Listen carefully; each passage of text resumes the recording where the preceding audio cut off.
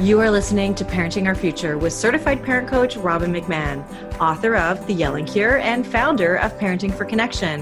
My podcast is all about providing you with the tools and solutions you need in your parenting so you can create the family you always wanted. For more information on my book and other resources, check out yellingcurebook.com. Welcome back. It's Robin here. And on today's episode, we're going to be talking about international adoption. And I have a friend on today who has a really incredible adoption story that I really want to share with you. And I want to share it with you because of the way that she has taken her experience to really change her life, but the lives of so many other women. So I am here to introduce you to Tanya Donahue, who is the CEO of Mango and Moose, a socially conscious fashion and lifestyle brand, combining her passion for mindful design, ethically made goods, and integral business practices.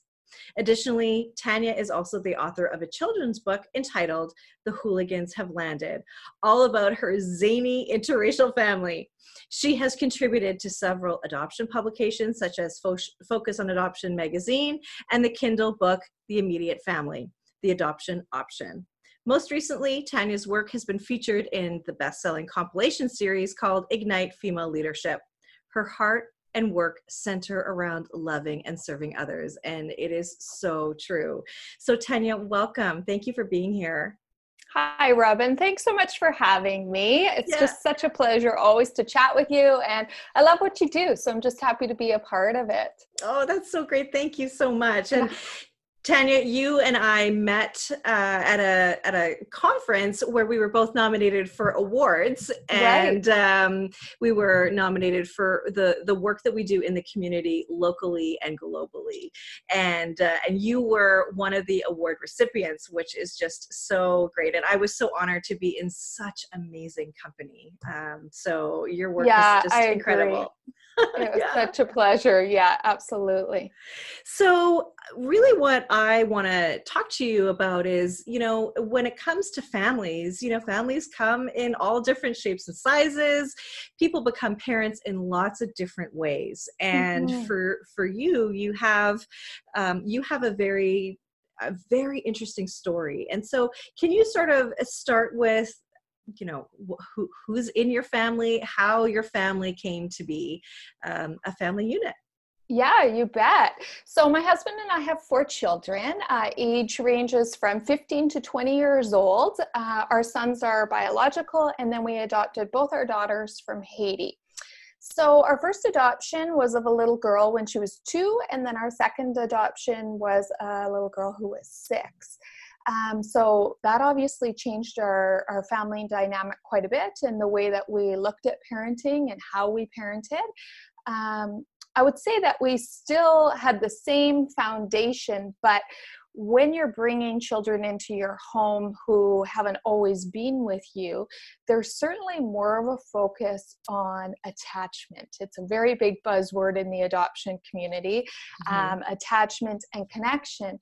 And what a blessing for our sons too, because that made us more intentional about that. And I think every parent needs to be intentional about it. And bringing the other kids into the home, it really made us focus on that more. And I think overall, it just helped our family as a whole unit.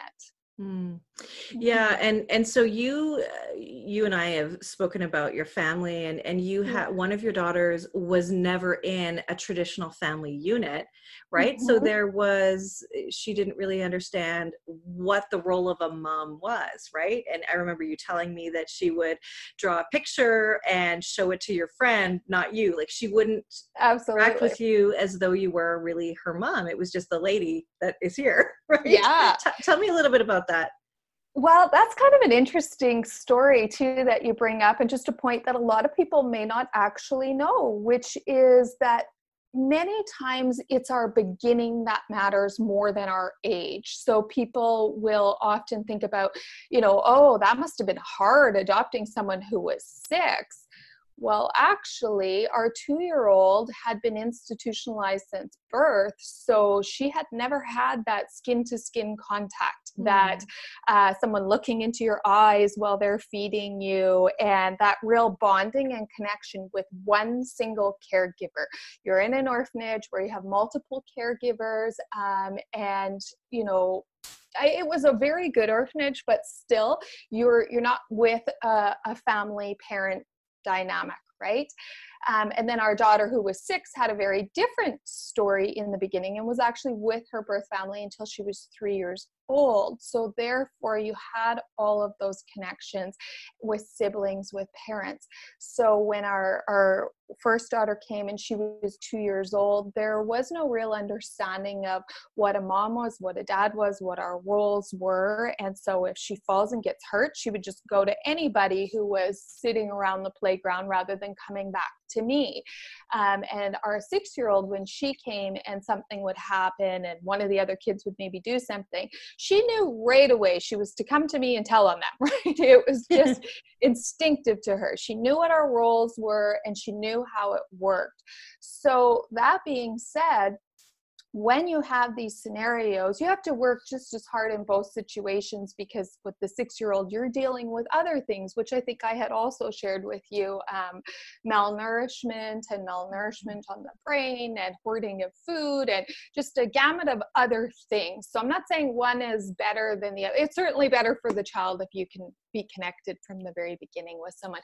But again, it did make us intentional about really bonding and having that connection, and we did have to parent different than what we had previously been doing with the boys. Yeah, and you also shared with me that you needed support and you needed help, because this was as beautiful as it is to be able to bring these children into your home. You really struggled. Yeah, we really did. We really did. The truth is that it took longer than I wish it had to get the support that we actually needed. And the reason for that is you need to talk to people, to be with people who have been through it, or they know about trauma, they know about parenting special needs. So it isn't like just going to a regular counselor. There's a lot of books, there's a lot of resources. The game changer for our family was finally finding a woman in Burnaby who, truthfully, I've never ever met in person, but she had raised 8 kids herself, many from the foster care system. She'd also adopted, and she was a psychologist and just so helpful with the information that she gave us. And you need that, and you need other parents who understand what you're going through as well. What were some of the tips that she gave you that really stood out for you? Stood out then and stand out now, because I still tell people about them when, they're struggling with things. And we use them with our sons and stuff too, and other people can use them as well. But a couple of the things were a lot of recognition of the past experiences the girls had come from and what that means for them. So when you're in an orphanage and you're competing for attention, and I used to always say that our daughter was just so loud, like she was just the loudest, and our youngest one, and just really having it explain to me how, in order to get that attention, always you had to be the loudest, right? If you weren't the biter, what attention were you getting if you weren't doing this stuff? So being able to recognize where that was coming from, for starters. And some of the tips that she had just given us on different things to manage with food, and like our one daughter who came, and she was always like hoarding food. Well, she'd hide food in her room, and again, not having food always your whole life and not being able to rely on that next meal, it makes sense. So hiding food in her room, in her night table stand drawer, or overeating, both of the girls, to the point of making yourself sick, right? Because they were so food insecure, right? Exactly. Is that why? That's a great way to say it. And so some of the tips we got there was always having out food, like bowls of nuts that were around or something. Always having a granola bar in your backpack so that you just know there's always food there for you, right? Giving, especially with our second daughter, giving her a smaller plate. So you know how you set the table and everyone's plate was just the same size, and giving her a smaller plate so that it could look as full as her dad's plate, but it wasn't as fuller than her dad's plate, because a 6-year-old should not be eating that much food, right? So tips like that were really just life-changing for us to help us through that. And the thing is, it can go on for a really long time. So, you know, after 6 months, you're thinking, oh, okay, like, could we just move on from this? But you can't always. So being able to have those tips and guidelines, it did disrupt our family. A lot of the situations, a lot of things changed. We became a public family, so more people would be noticing us all the time, and the girls were getting a lot of attention and not the boys, and people would remember us, and so that really changed who we were as well. And I know my oldest son struggled a lot with a couple of things and the way one of our daughters was acting, so he was able to get help through her too, and just learn, hey, is this a broken egg or a broken leg? Because he was at the point after a couple of years of thinking, well, everything she did was terrible. It didn't matter what it was. He really didn't like her at all. And so the counselor had talked to him just about categorizing it. Is it a really big deal or is it not, right? And so that's the broken egg, broken leg. That's right. So right. not a really big deal is a broken egg, and it's not fun, but it's not the end of the world. But a broken leg, that's a big deal. So that's what you're saying. I love that. That's great.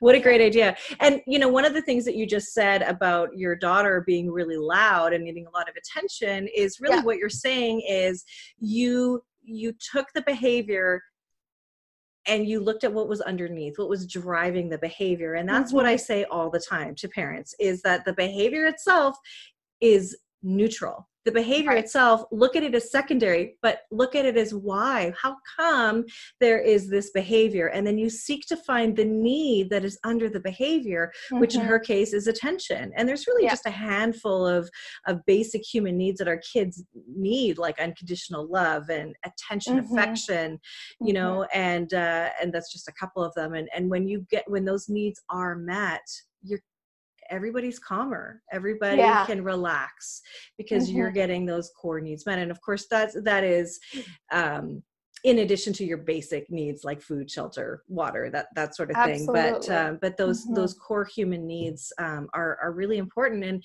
and the behavior will show you if they're not getting it. And so we need to go to them, and it's super hard if they're too young to be able to articulate it, or in this case, you know, come from a place where they were never taught to articulate it. And so you really have to be creative in finding out what's really going on. And that's that intentional parenting. And when you say intentional, what I think you mean, and tell me if this is different for your experience, but intentional to me means that I am going to think before I speak. And I'm going to intentionally choose my words and my thoughts and my actions when it comes to my child. Like, I'm really going to be intentional. I'm not going to go into autopilot, because that's when I go back to the conditioning that I have, and the pattern of parenting that I've had in my, you know, from the generational parenting pattern where we yell, we shame, we blame, we criticize. It's like, no, I'm going to intentionally choose to just pause and listen. And seek to understand, right? Is that what you mean? Absolutely. And that, and even more of just, you're stepping outside of what is the norm for you, and you're intentionally thinking about doing it different and what that child needs. I am not a person who feels like I have to explain myself all the time, but for Ellie, she really had lost control of everything. They're not, you know, in the environment before that they were, the people that they were with before. It's a different language when you're coming to Canada. It's different food. It's different. We were living in Grand Prairie, Alberta. I'm telling you right now, it was different weather. It was freezing cold. Everything. She lost control of everything. So her need to know what we were doing all the time was huge. So telling her, Ellie, we're just going to run uptown, and then we're going to stop at the grocery store, we'll see dad, and then we're going to come home. And someone actually heard me doing this one time who was in my home quite a bit, a friend of mine, and she was like, I can't believe how much you do that all the time. I never think about doing that. And it's like, well, I don't do it for everyone. I just do it for Ellie because she needed that, right? Yeah. And she needed that. She doesn't now. She's 15 now. And I'm like, get in the car, right? Like, but at that time, she needed that. So just giving them what they need as well. And, you know, I think what I hear you saying too is you met your kids where they were, not where you thought they should be or where you expected them to be. You had to adapt, right? And meet them where they were, where their needs were. And that was hard, but you put the work in the beginning, as hard and as uncomfortable as it is. So, but knowing too that, you know, this will work itself out. And it has worked itself out, right? I know a lot of times we see behavior and we kind of freak out. We're like, okay, well, if you can't do this now, if I have to explain this to you now, am I going to have to do this for the rest of your life?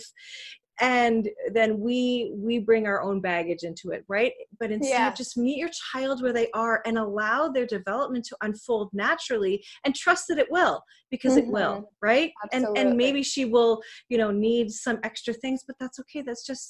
That's the deal you make when you're a parent, when you choose to be a parent, you know, however you come about with that. Yeah. So I really like that. And I do love that, you know, you struggled. I don't love that you struggle, but I love that you asked for help. Yeah. Just to be clear. Yeah. You know, because I think we often think, okay, well, like, I've already got 2 boys. I've got this. And, but really you've got to have help for the transition for your boys, because anytime a child is born into a family, it is a trauma for the kids that are already there. Right. Yeah. And it goes back to our caveman brain, right? Where you are a source of survival for me. And now I've got another rival, you know, that is competing for attention, affection, survival, all of those things.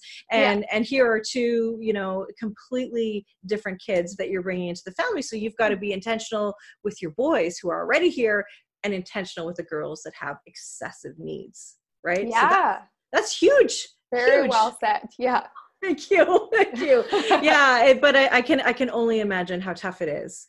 And that you are seeing the fruits of your labor now, which I think is really beautiful. You are currently listening to the Parenting Our Future podcast. I'm parent coach Robin McMahon. If you're enjoying this podcast, please share it with someone who you think might also need to hear this message. And please don't forget to subscribe, and I would be grateful if you gave me a 5-star rating on iTunes.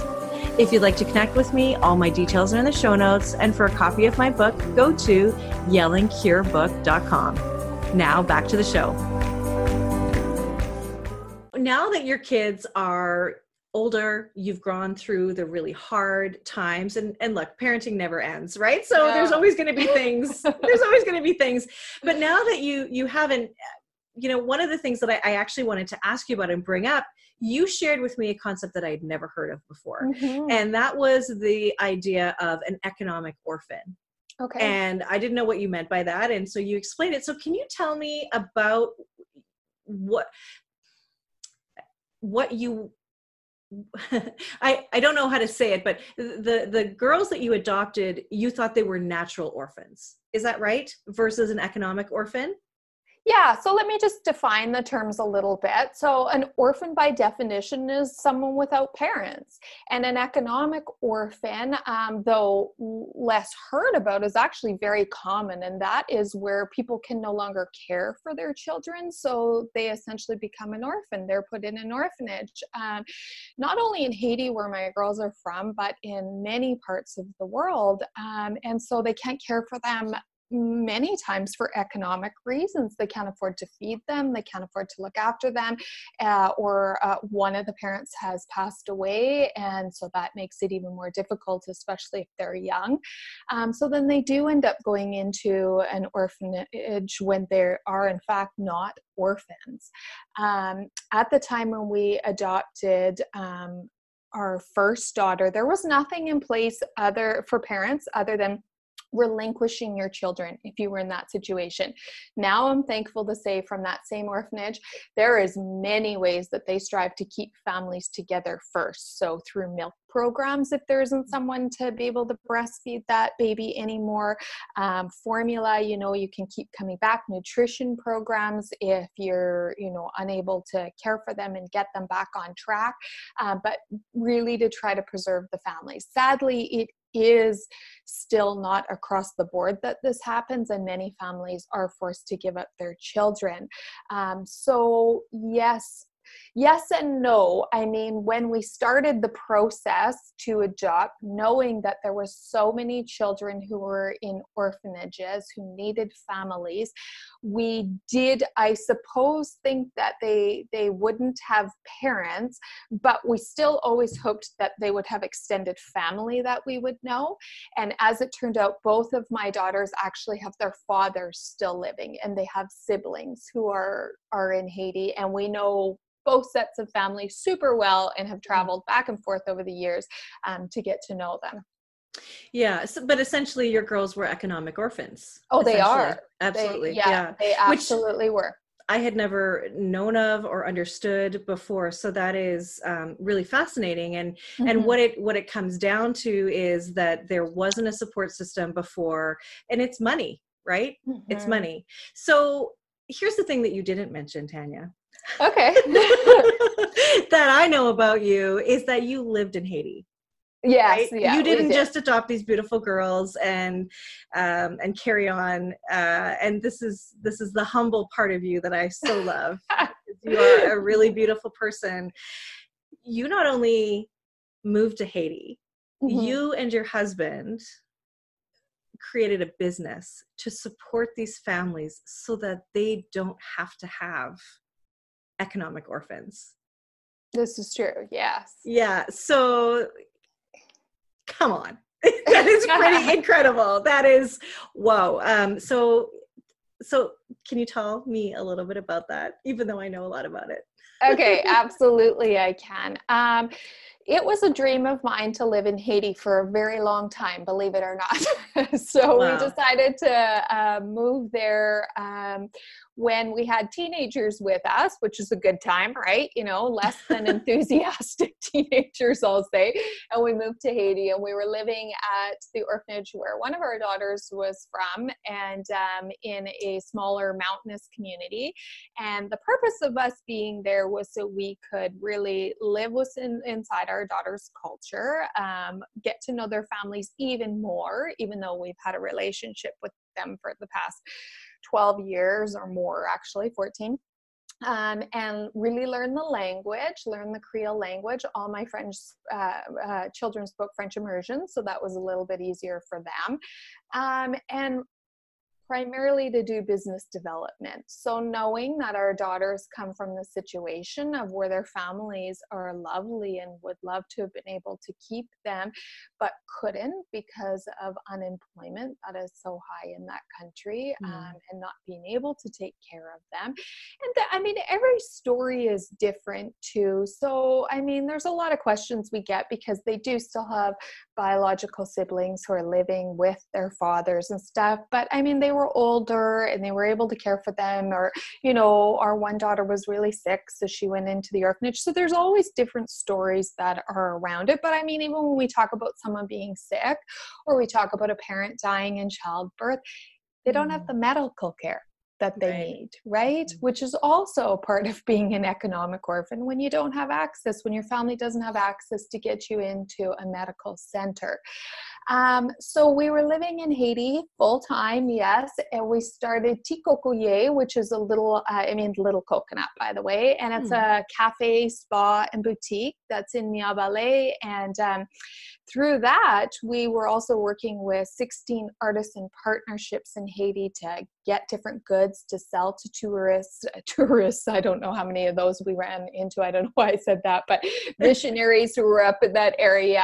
We were right next to a Partners in Health hospital, so we had those people, the visiting personnel there, always coming over to the coffee shop. And then we needed to return to Canada. and for a couple of reasons. And when we had to do that, it was very hard for me, very sad for me, but I knew that it was the right move for our kids at that time. Our second son wanted to graduate with his friends and get a job and a car and, integrate back into Canadian society. Our oldest son had already left for school in the US. And it was just time for our family to come back. But I didn't want to stop what we had started because I had seen the direct impact of job creation and what people do with that. Like staff were just like the rest of us, would build a house. One staff member rented a bigger house because, then her extended family could live with her. Someone was getting married. 3 of my staff members were having babies at the hospital and able to just care for them. And that's really powerful. You're living in it every day. Your significance is feeling palpable there, and you're just in the midst of it. And then you're pulled away from that and you think, I don't want to stop that. It's just as important when I'm over here. So that's where we lead into what I think you're bringing up to about our new company. Well, not so new anymore, but Mango and Moose. Mango and Moose. So your company is... I love jewelry and accessories. That is, for anybody that knows me, I love a good necklace, earrings, the whole thing. Right. And you have beautiful products that are all sourced from these artisans who are now able to make a living wage, and you provide that for them so that they can have their family together, have babies in hospitals, have a home, be able to, which in turn means they're spending more money in their own economy, and it has a ripple effect. Now, this is a podcast, obviously, so you can't see what I'm wearing, unless you're watching this on YouTube, but I've got a Mango and Moose necklace and earrings on that I bought myself that I absolutely love. And I would really love it if the story of adoption and Tanya's story and what she is doing with her company, like she's pretty much single-handedly doing this with, all of these other artisans, to check out Mango and Moose. And see the beautiful jewelry. Look, if you're going to buy something anyway, why not buy something that makes a difference in the lives of other people, or a gift for someone? Making a difference feels really good. It feels really good. Yeah. So congratulations on all of that. And actually, you do have a gift for everybody who's listening. That's right. So the entire month of October, if you visit mangomoose.com, 15% off your entire order. And if you spend up to $25, if you spend $25 or more, then I'm going to send you a free book of The Hooligans Have Landed, which we haven't really talked about, but it is... No, let's talk about that. Yeah, it's a children's book that I wrote after the massive earthquake in Haiti in 2010. And I did it as a fundraiser. It's illustrated by Tammy Lyon, which is she's so amazing. So it's great illustrations as well. And it's all about my zany interracial family. Doesn't focus on adoption, doesn't focus on the fact that we are interracial, but it is just showing that a family like ours is just normal like anyone else's. Super fun book. So $25 or more, and we'll send that off to you for free as well. That's awesome. And look, I don't use my podcast to sell stuff or, promote things, but I really feel so strongly about what you do and how much you care. And this is a problem that we all need to be a part of the solution for, from supporting women and moms to, helping out those who are just trying to earn a living wage. I mean, I so appreciate what you're doing. And also, with the book, talking about how to normalize this, right? Mm-hmm. Families come together, like we said at the beginning, in all different ways. And it really, to normalize it is what we should do. We should just look at it as just another family, right? Absolutely. And I think when we think about, Mango and Moose and others, and other groups like ours, really like, oh man, there's so many people who are working together for this stuff. So Mango and Moose actually works in 11 developing nations, 10 developing nations, and then we also have a Canadian line so we can support local artists. Oh, fantastic. But when we returned, then we started building these partnerships in multiple countries, now working with 19 different organizations. So those people, they are on the ground. They know the language in, Guatemala, in Vietnam, in East Asia. There's people who are there who are running these programs already, and we're coming alongside of them to be able to help them to sell the goods that they're making. So we've got a ton of home goods as well, which is actually what I really love. I'm barely a jewelry wearer, which is very strange for the company that I now run, but lots of home goods and baby goods and stuff as well. But more than that, like our partners in East Asia, they help women to leave the red light district. So you have these women who are being rescued, but and many times there's childcare that's provided for them because they have children, and counseling courses and money management and training, but they need to have something for an income to replace basically what they were doing before. And so then, that also leads into making things, but there needs to be a global marketplace and a place to sell this stuff. So Mango and Moose really has had the absolute privilege and honor of coming alongside of the people who are already doing it, and being that platform over here in North America for that. But incredible journey for so many of them, and the Ugandan former child soldiers who are working to create their own new lives over there. And it's just a privilege to help them do that with my small part over here. It really does feel small to me, but I could not do it without the people who are supporting it, bringing these products into their home and their friends' homes. And really, you said it, like having something that has meaning, right? It's just not a meaningless purchase. It's certainly not a pity purchase, because honestly, we have nice stuff. Totally nice stuff. It's having something of value and really being connected to that maker. Yeah. And sorry, I should have said it's more than just jewelry. You're right. Because you do have purses, you do have like other accessories, different things. And all of it is beautiful. You love the jewelry. So, hey, that's all great. That's my jam right there. That's right. I'm like, I like our new tea towels. Like, that's me. That's so funny. Yeah. So look, I want to thank you so much for being here. I want to thank you for what you've done in your, from your family perspective and for the world. You're a beautiful person. I am honored to know you and call you a friend, and so thankful that you were able to join me today and just share about your experience and just share about, what it's meant for you and your girls and your whole family and your boys too. So thank you so much, Tanya. I really appreciate it. Well, thank you, Robin. I so appreciate it as well. It's been lovely. And I just love what you're doing as well and helping families to be more connected. You're just beautiful. Oh, thank you to everyone who is listening as well. Awesome. And all of the information about the discount and Mango and Moose and everything will be in the show notes. So have a look for those. Awesome. Okay. Thanks so much, Tanya. Thank you for listening to this edition of my podcast, Parenting Our Future.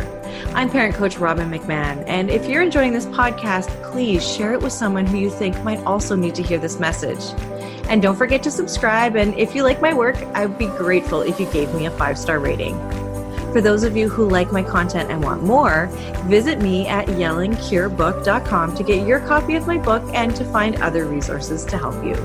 Until next time, I am wishing you and your family peace and connection.